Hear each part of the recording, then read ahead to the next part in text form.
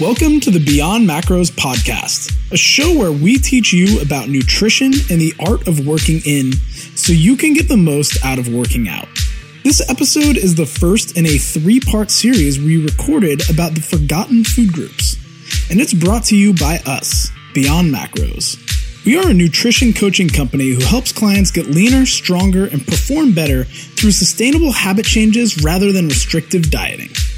Some of the big differences between Beyond Macros and other companies is that our coaches proactively check your food journal in progress each week and reach out to you with feedback and action steps, rather than the other way around. We are also one of the only online companies to offer video chat meetings with your coach to develop that face-to-face relationship that is so important with a subject as intimate as nutrition. If you're interested in learning more and joining our free macro counting mini course, check out the show notes at beyondmacros.com/19. That's the number 19. Today's episode starts a long time ago. A really long time ago.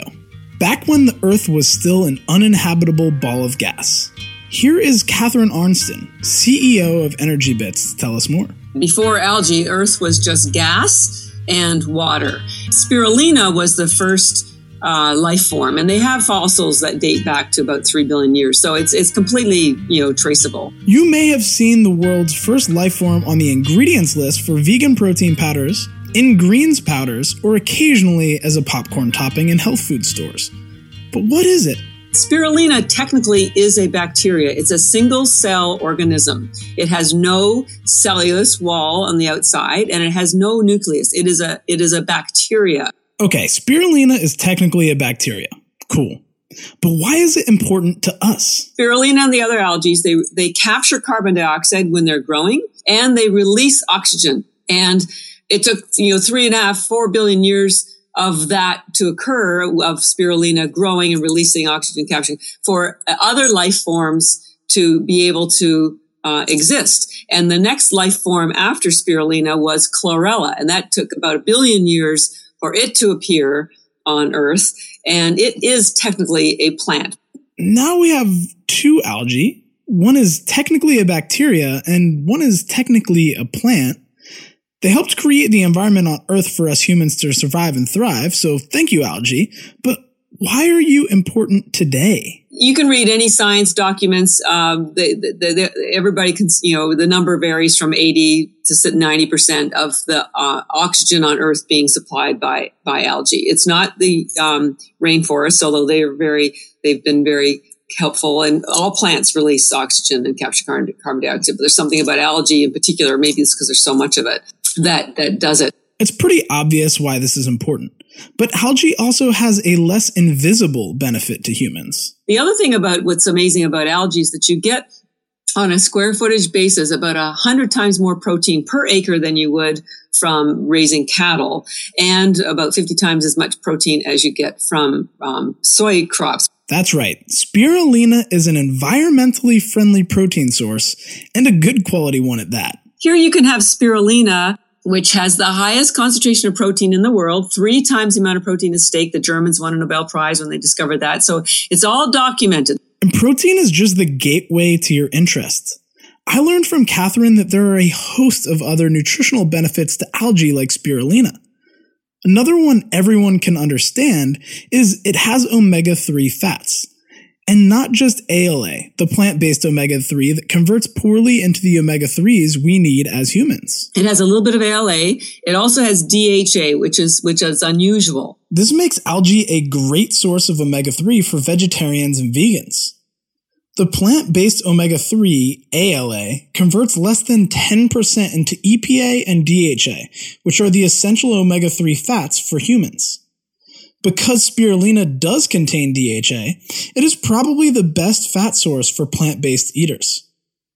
And there is another fat in algae that is worth highlighting. The other really cool thing that's in algae, especially spirulina, is something called GLA, gamma linolenic acid. Now, This technically is an omega-6. However, it behaves like an omega-3. It reduces inflammation. And just to show you how important GLA is, the only place that has more of it than spirulina is mother's milk. And the reason why there's so much in mother's milk is because the baby's brain doubles or triples in size within the first 2 years after birth. And it relies on that GLA to help with proper brain development and thought processes and all that sort of stuff. Spirulina is also the most nutrient-dense food we know of on the planet. In addition to being a great source of essential proteins and fats, it is loaded with vitamins and minerals. It is worth noting that algae does lack vitamin D, as do most plant foods, and they are also low in vitamin C, there is no iodine, and they lack carbohydrates and fiber. But with that said, we have a quote that was from a scientific document attributed to NASA, and the quote says that basically it takes 1,000 kilograms of fruits and vegetables, 1,000 kilograms of fruits and vegetables to equal the nutritional value of 1 kilogram of spirulina. 1,000 for 1. The nutrients, both the fat-based ones and the water-based, the protein, it's just, there's nothing comparable to spirulina algae. And chlorella is equally remarkable, but for different reasons. If you remember, chlorella was that second life form on Earth that came billions of years after spirulina. Chlorella, which is a green algae, as opposed to spirulina blue-green, it showed up on Earth about 1 billion years after spirulina. And unlike spirulina, which has no cellulose wall, chlorella has the hardest cellular wall in the plant kingdom. So it has to be cracked at production. Chlorella has some unique nutritional properties that make it a great food to add into your diet. And it is also cracked in a way that fascinates me. The old way, which involved tumbling the chlorella with glass beads, is actually potentially harmful and can contaminate the chlorella with lead. The way Catherine's company, Energy Bits, processes the chlorella is actually quite beautiful. It's like sound therapy for your food. And we crack our chlorella by passing it through a sound chamber. So it's the vibrations that crack the chlorella. And someone said, "Oh, it's good vibrations. Ooh." Yeah, I like that. Take our algae and get good vibrations. I personally like to imagine that the chlorella is being warmed up with a tuba and then thrashed with some dubstep before being nurtured with the rolling waves of a didgeridoo. And this process gives the chlorella superpowers in your body. Here's the cool thing about that hard cellular wall. There's certain aspects to it that allow it to attach to toxins. Yuck, that word toxins. The undefined hidden killer that juice cleanse hawkers use to scare you into starving for a week and buying their $400 box of sugar water. I can't stand it.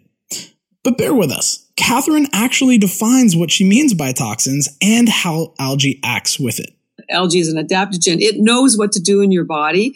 So chlorella in particular will attach to metals, heavy metals, lead, mercury, attaches to anything that shouldn't be there. It attaches to lactic acid. This is why the athletes love it, because it pulls lactic acid out after they're exercising, so their muscles aren't sore the next day. It attaches to alcohol. It detects it as a toxin. So whether it's wine, beer, spirits, it pulls it out of your bloodstream. It pulls it out within an hour and a half. So chlorella will detox your blood within an hour and a half, your cells in about 10 days, and then organs, which are, more denser cells, it can take anywhere from 2 to 6 months, depending, or even longer, depending on what's being detoxed. And sometimes you will have detox symptoms from this. Not everybody does, and the duration varies. It really depends on what's in there.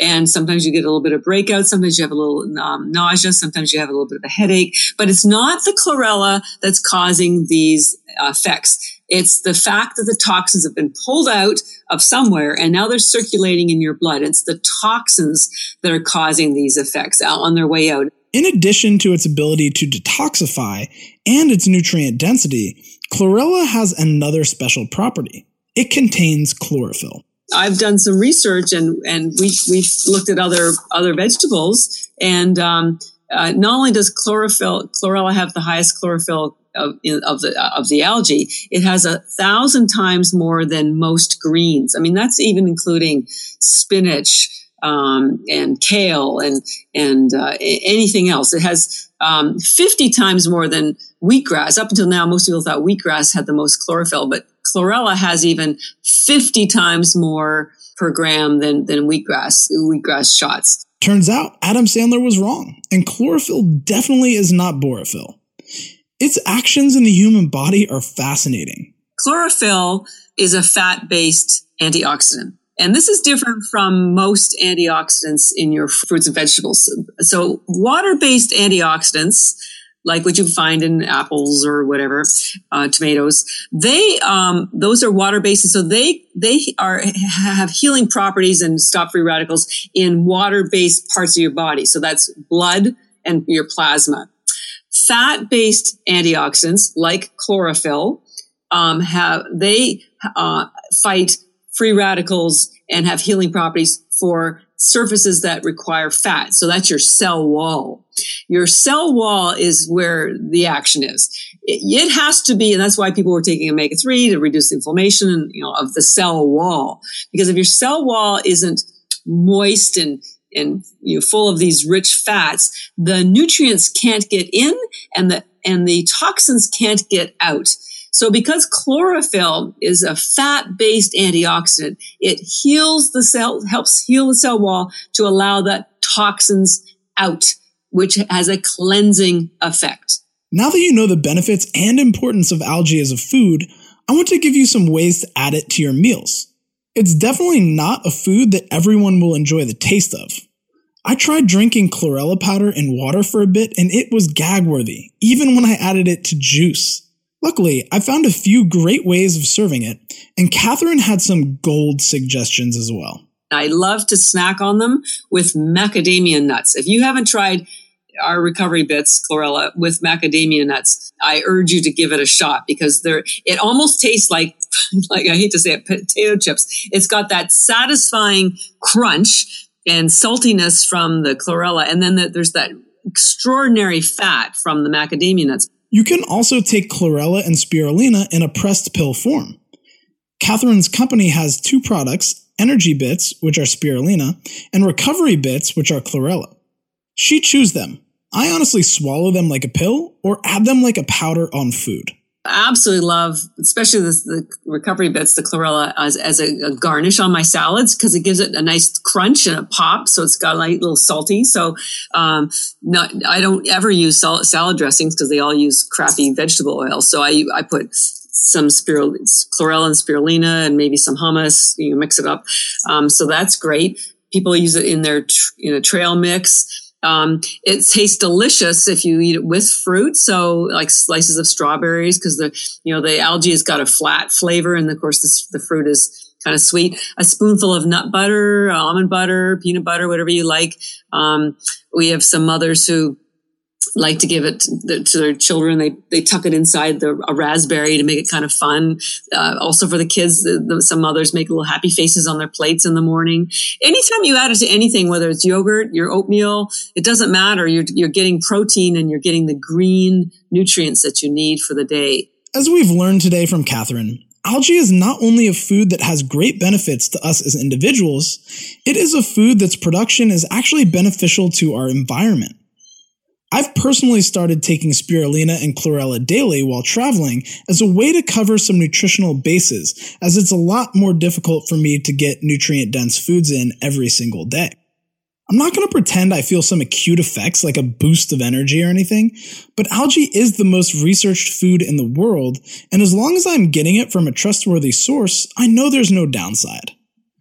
With that said, algae is prone to contamination. Algae absorbs whatever's in the water. So if there's algae that's grown in the ocean, it's just as likely to be contaminated as anything else. But ours is not contaminated because we farm it. We grow it in freshwater tanks that are tested daily for any kind of contaminants. The water we use is spring water. It's triple filtered.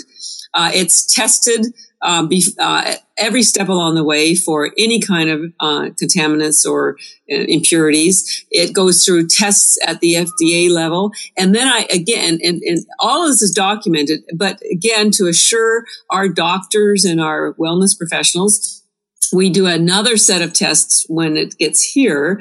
We have an FDA approved lab, and they go through a whole other set. We have 16 pages of lab results that show that there's no lead, no mercury, no toxins, no PCBs, no mycocystins, nothing, and that the nutrition profile is exactly what we say it is. Obviously, you really want to ask questions and make sure the algae product you are buying is both farmed in clean, fresh water and tested for contaminants. And if you are buying a chlorella powder, you want to make sure that the cell wall is cracked with sound to avoid lead contamination from glass. If you are interested in learning more about Catherine's story, including how she discovered algae when her sister developed breast cancer, and to learn more about her company's algae products, visit EnergyBits.com. That's EnergyBits.com. Catherine offered us a 20% discount to Beyond Macros podcast listeners. So you can use the code MACROS to receive 20% off your order at EnergyBits.com. I hope you enjoyed this first episode in our Forgotten Food Groups series. We have 2 more episodes for you. Next week, we talk with Jeff Chilton of Namex about the magical power of mushrooms. And we are also bringing you a special episode on the microbiome and bacteria as a food group. You will not want to miss these episodes, so make sure you subscribe to the show on iTunes or wherever you get your podcasts. And while you're there, if you leave us a review, we will be so grateful. It doesn't take more than 2 minutes, and it makes my day. Thanks so much for listening, and I look forward to seeing you next week.